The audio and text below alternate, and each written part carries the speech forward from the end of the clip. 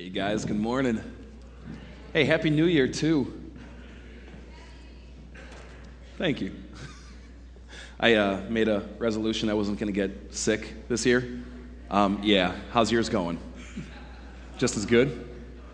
I want to talk about that little guy right up there today, all right? Because there's something actually amazing God has to say, I think, to each of us through what that little guy represents. I'm amazed, actually, in the Bible at how God repeatedly, again and again and again, chooses, cripples, the poor, cowards, prostitutes. And he takes these people who are the weak of the weak and the low of the low, and the people who are just simply powerless in this world. And for whatever odd reason, it's these people that God chooses to change the world through. Now, I want to show you a slide that talks about this guy a little bit, and it comes out of Deuteronomy. Here's what it says. It says, "You are a people holy to the Lord your God. The Lord your God has chosen you out of all the peoples on the face of the earth to be his people, his treasured possession." Now, that little word, treasured possession there at the end, there's a Hebrew word that stands behind it. And we looked at it last fall, and it's something I want to revisit with you today. And it's pronounced like this, all right? It's pronounced segula, all right? That you are God's segula. And what's fascinating about this passage back here is that when God says it to the people of Israel, he says it to them after they've been out in the wilderness for 40 years, parched, tired, broken, and weak. You spend 40 years in the wilderness, see how you feel afterwards, all right? And God comes to these people, and he says, you, out of all the people on the earth, I choose you. And you are a treasured possession to me. Now, it goes on to describe a little bit as to why. And he says, it's not because you're more numerous than everyone else. It's, in fact, you're the fewest. But it's because I love you. And God has this really weird way of doing this throughout the Bible, where he comes to the weak of the weak, he comes to the broken, he comes to the cripple, to the poor, to the peasant, to the coward, to the tax collector, to the prostitute. And somehow he chooses them and changes the world through them. And today what I want to do is I want to share with you one of my favorite examples of these segulas that you're going to see in the Bible. It's a guy named Gideon.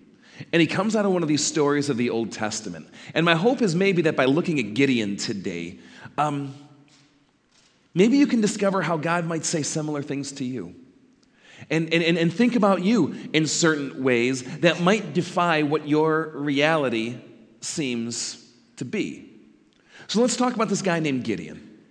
Now, Gideon, the story of Gideon, it comes in an Old Testament book of the Bible called Judges. And you find him at Judges chapter 6. If you want to follow along later, I'm going to be actually reading portions of the story today. But the difficulty I think we have when we go to this Old Testament book called Judges is that we think of, judges. Right? I mean, when we hear the name judge, am I wrong in this, that your mind probably goes to something like this?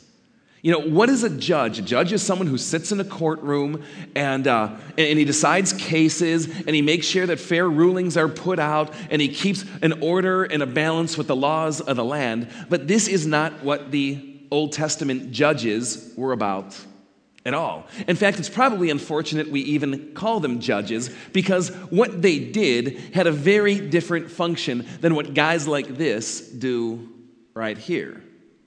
Because at this time in Israel's history, there, was no law in the land. There was no government. There was no judicial system. There was no police force. Law was decided by the families and by the clans and the areas that they lived. And what would happen throughout the cycle of Judges is that you see a reoccurring pattern come up again and again. And it goes something like this. The people of Israel come into the land, and they get content. And then in their contentment, they stop caring about God. And in stop caring about God, they start getting allured by all these kinds of things God warned them against. And so there's this phrase that pops up again and again that the Israelites will have done evil in some kind of way in the eyes of the Lord.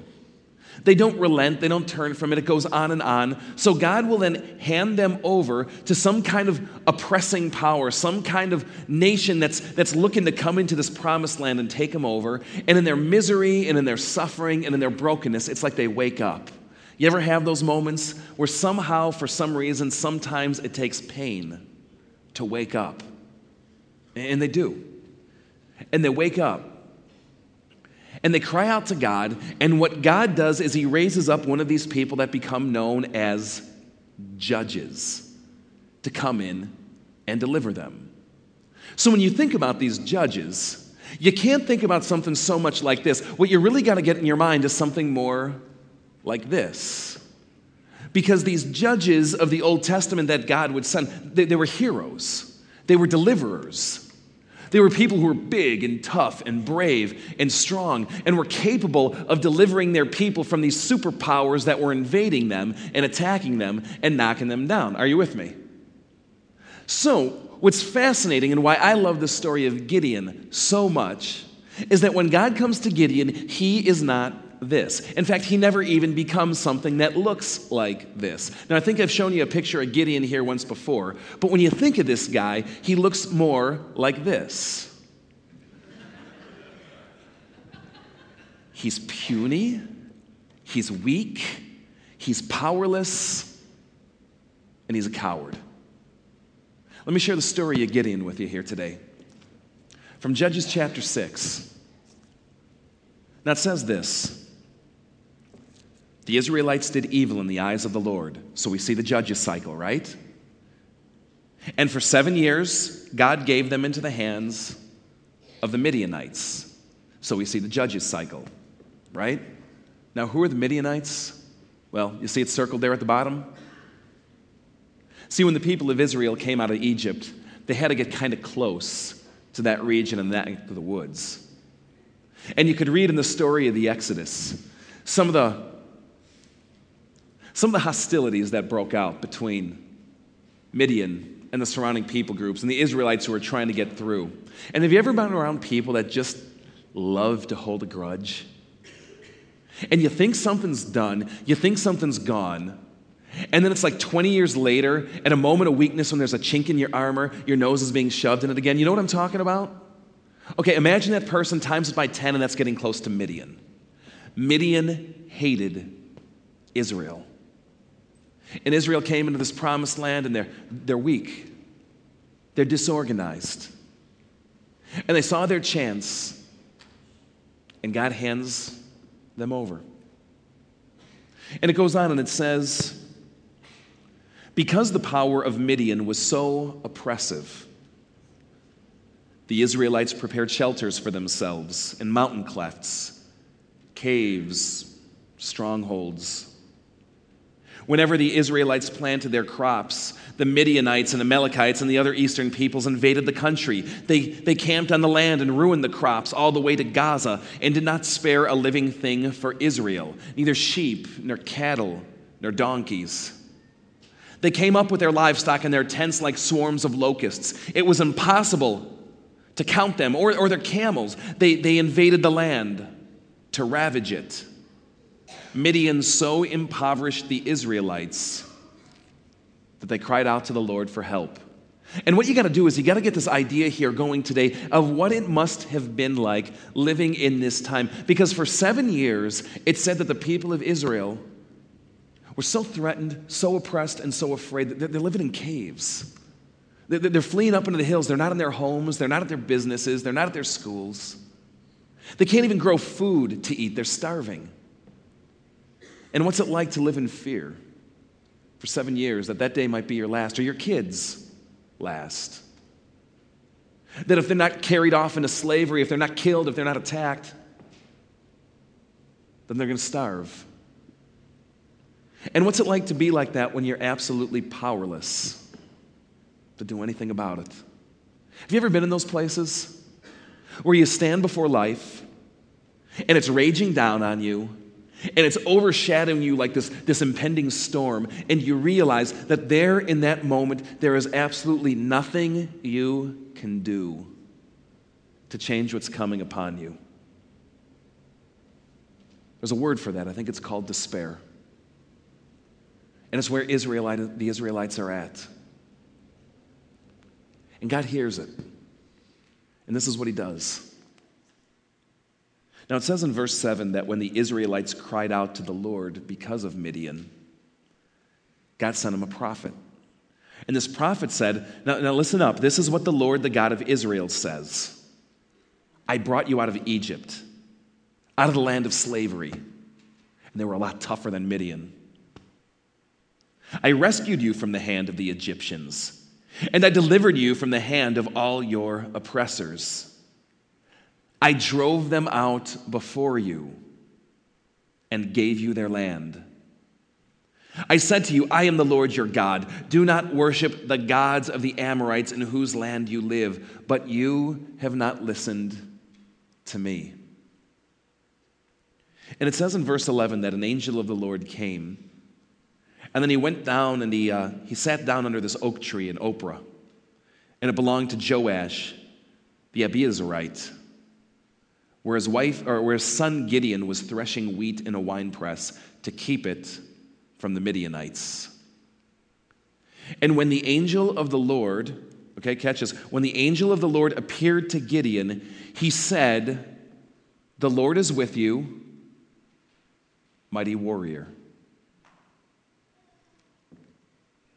God comes to this guy and he says, the Lord is with you, mighty warrior. And it goes on, and Gideon says,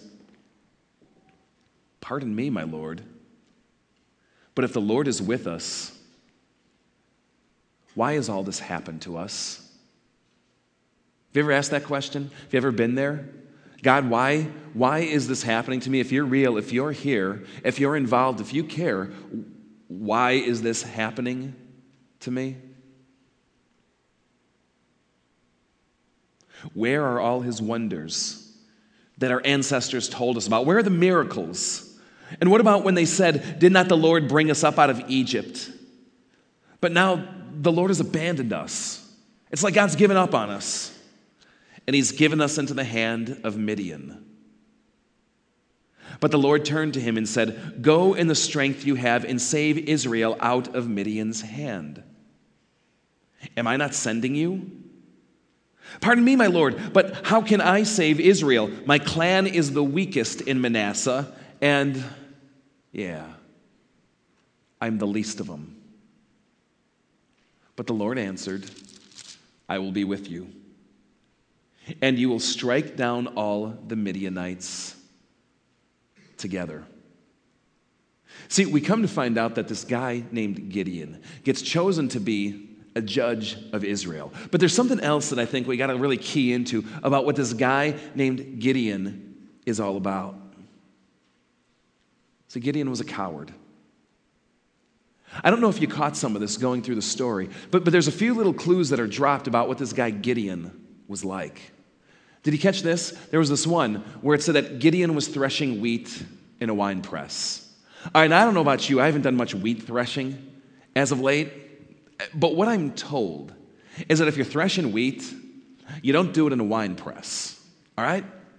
In fact, if you're threshing wheat, what you do is you do it up on a hill, or you do it in an exposed place. You do it in a place where there isn't a lot of covering. And the reason why is as you're threshing the wheat, you want the wind to come through naturally, carry away the chaff, and leave the heavier wheat to fall right there. In fact, to go into a wine press, or a hole, or a cave, or a house, or wherever it might happen to be, is actually counterproductive to doing wheat processing, because you then have to kind of sift it all yourself. Are you with me? So why is this dude hanging out in a wine press? He doesn't want anyone to find him. He doesn't want anyone to see him, to confront him, to come and threaten him, to come and take his stuff. He doesn't want confrontation. He doesn't want to have to stand up and fight the battle that might come before him.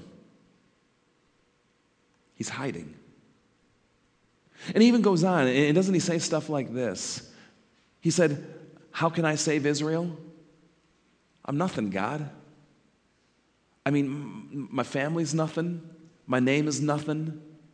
I've got no power. I've got no clout. I've got no strength. And you know what? Of the weak, I'm the weakest. I'm the lowest of the low. I'm the least in my family. Later on, it's interesting. Gideon chooses to believe God, or at least to take him up on his offer to see what happens. Now Gideon has this moment where he realized that the evil being done by the people of Israel is that they start turning to all these other gods, Asherahs and Baals and everything else, and they start setting up these altars to these gods and worshiping these gods and sacrificing their kids to these gods and all kinds of deplorable things. And he realizes that maybe in some way what they're facing before Midian is connected to this national sin that they happen to be engaged in. So Gideon kind of has this aha moment. He comes to this place and he goes, you know what, I got to get rid of this stuff. I got to get this kind of stuff out of Israel.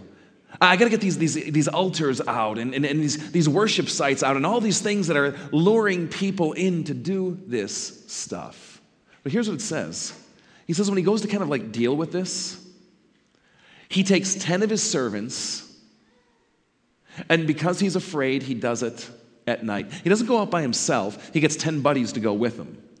Because it's always easier to pass the buck when you're in a crowd, isn't it? He takes 10 of his servants, and they sneak out in the night because what are the town people going to think? What's my family going to think? What's Dad going to say? You know, what are my brothers and my sisters? How are they going to look at me? What am I going to have to face? And what I absolutely love about the story of Gideon is, here we have this guy, right? This coward. And do you remember what God came to him and said? The Lord is with you, mighty warrior. God comes to this nobody, this weakling, this coward. And God says to him, mighty warrior. Because see, that's the kind of stuff God does. See, what I've noticed is that God has this penchant for coming to people and saying things about them that quite honestly just aren't true. Or that God comes into situations and he'll say things about situations that just don't fit with reality. But the amazing thing about God is that when he comes and he says things that aren't true and that don't fit with reality, it does something. It actually becomes true and actually comes to shape and define reality. You see God come into darkness, and he says things like, let there be light. And it isn't just like some proposition where he's going, it would be really great if there was some light around here. God says something that isn't true about the situation, and what happens? It becomes true. And guys, this is what God does with you. He comes to the weak. He says you're strong. He comes to the broken. And he says you're whole. He comes to the guilty. And he says you're righteous. He comes to the worthless.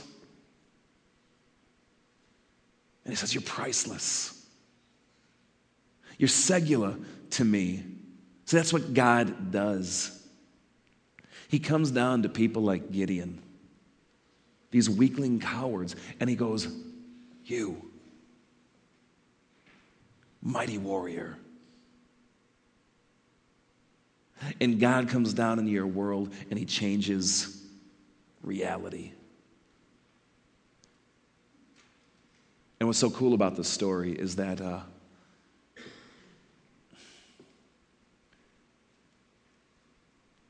Gideon goes on to change the world. Gideon risks believing that what God says might actually be reality. And he goes on and he delivers the people of Israel. In fact, he does more than that. He becomes the stuff of legends.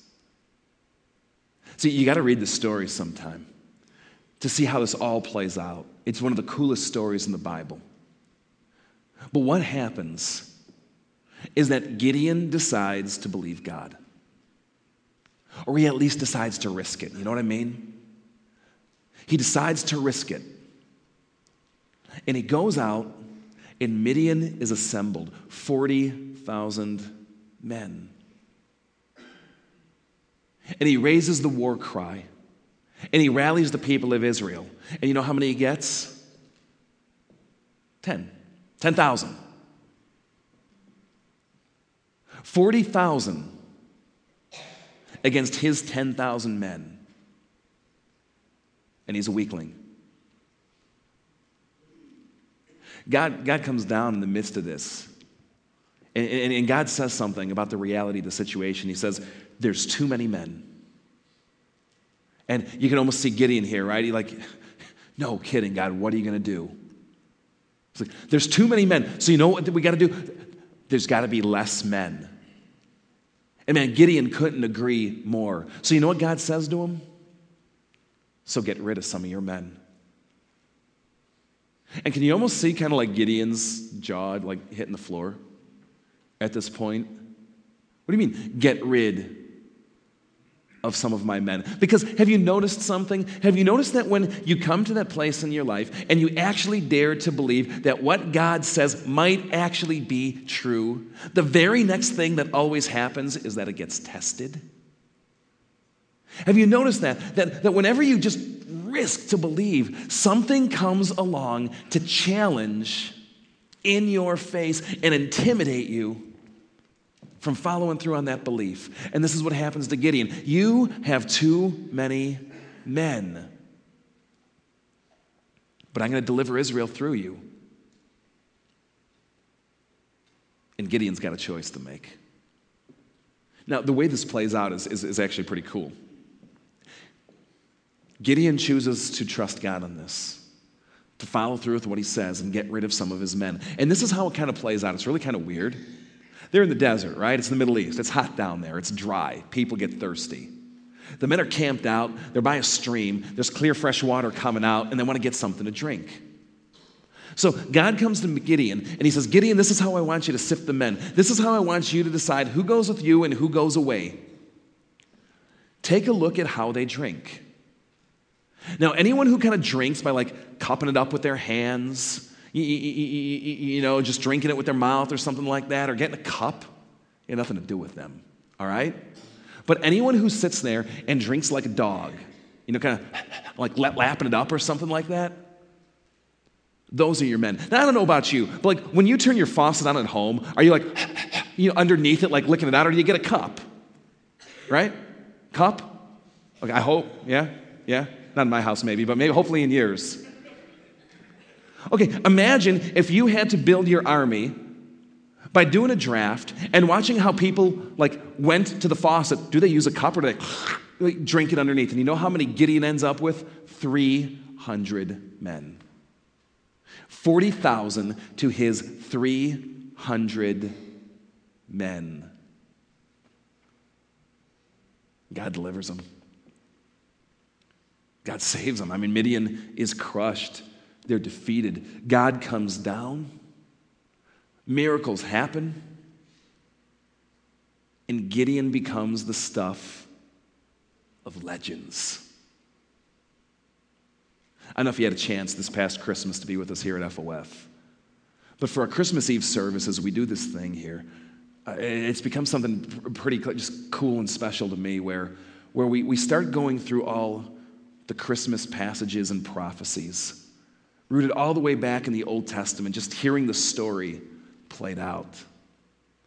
Something I've begun doing every year is I try to memorize all these passages because I've just found that when you take God's word and you kind of put it deep down, it just does something to you.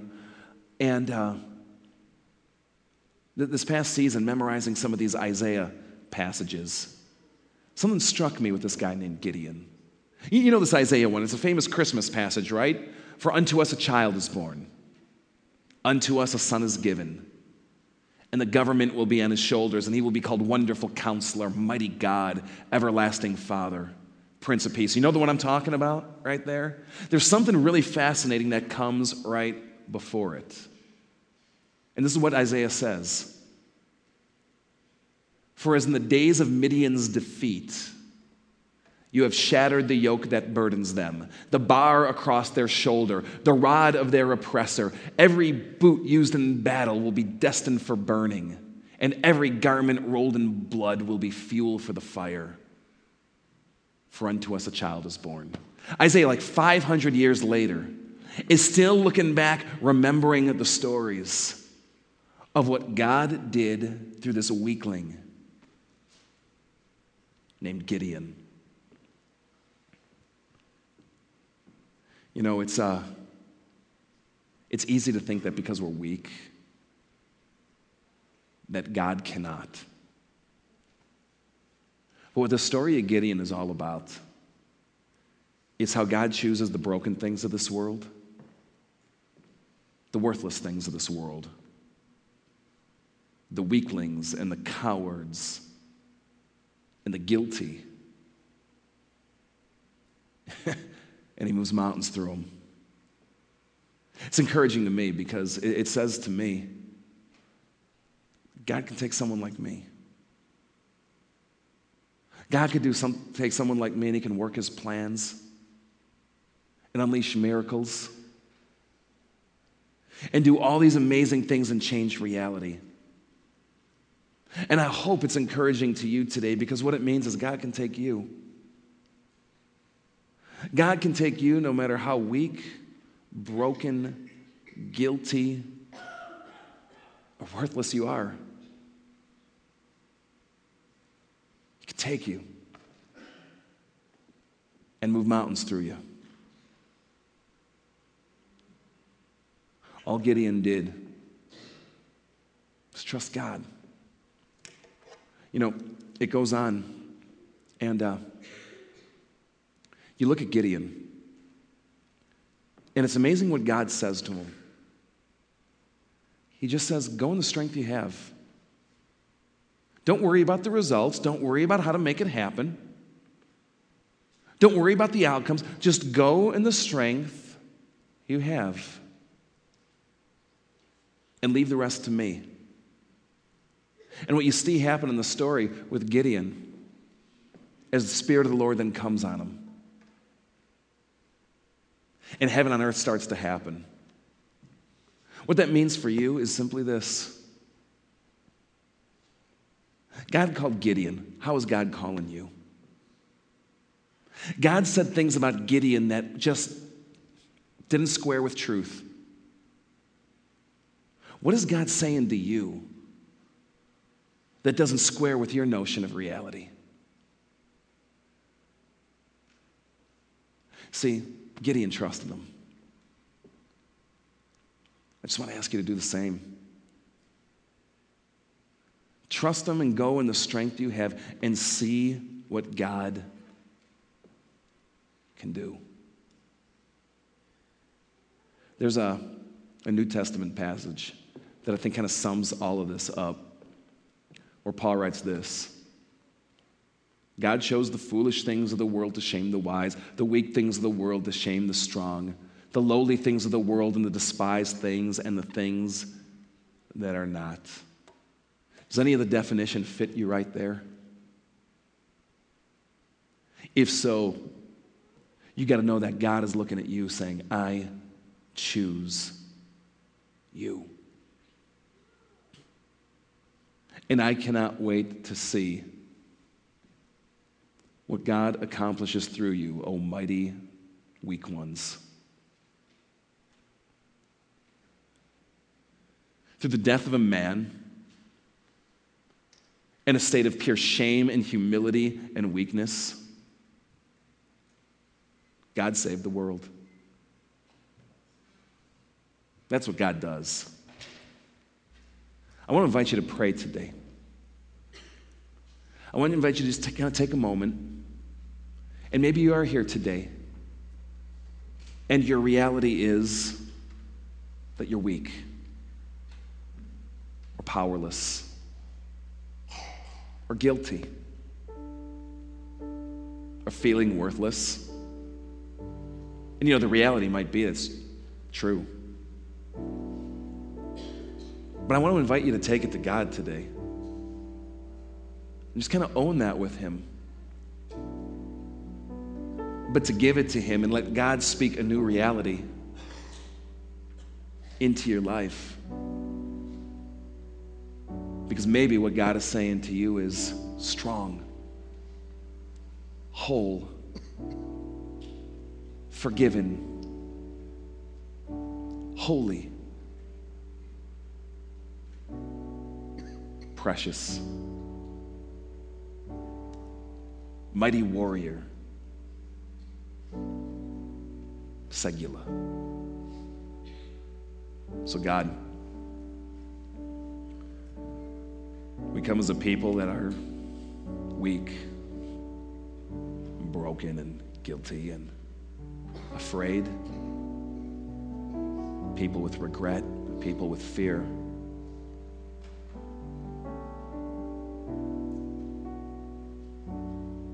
God, may we hear what you have to say. May we believe in your reality over our own. God, I pray you speak to the people here today with those words that echo throughout your scriptures, that you speak to them what their reality is, even if it defies their own.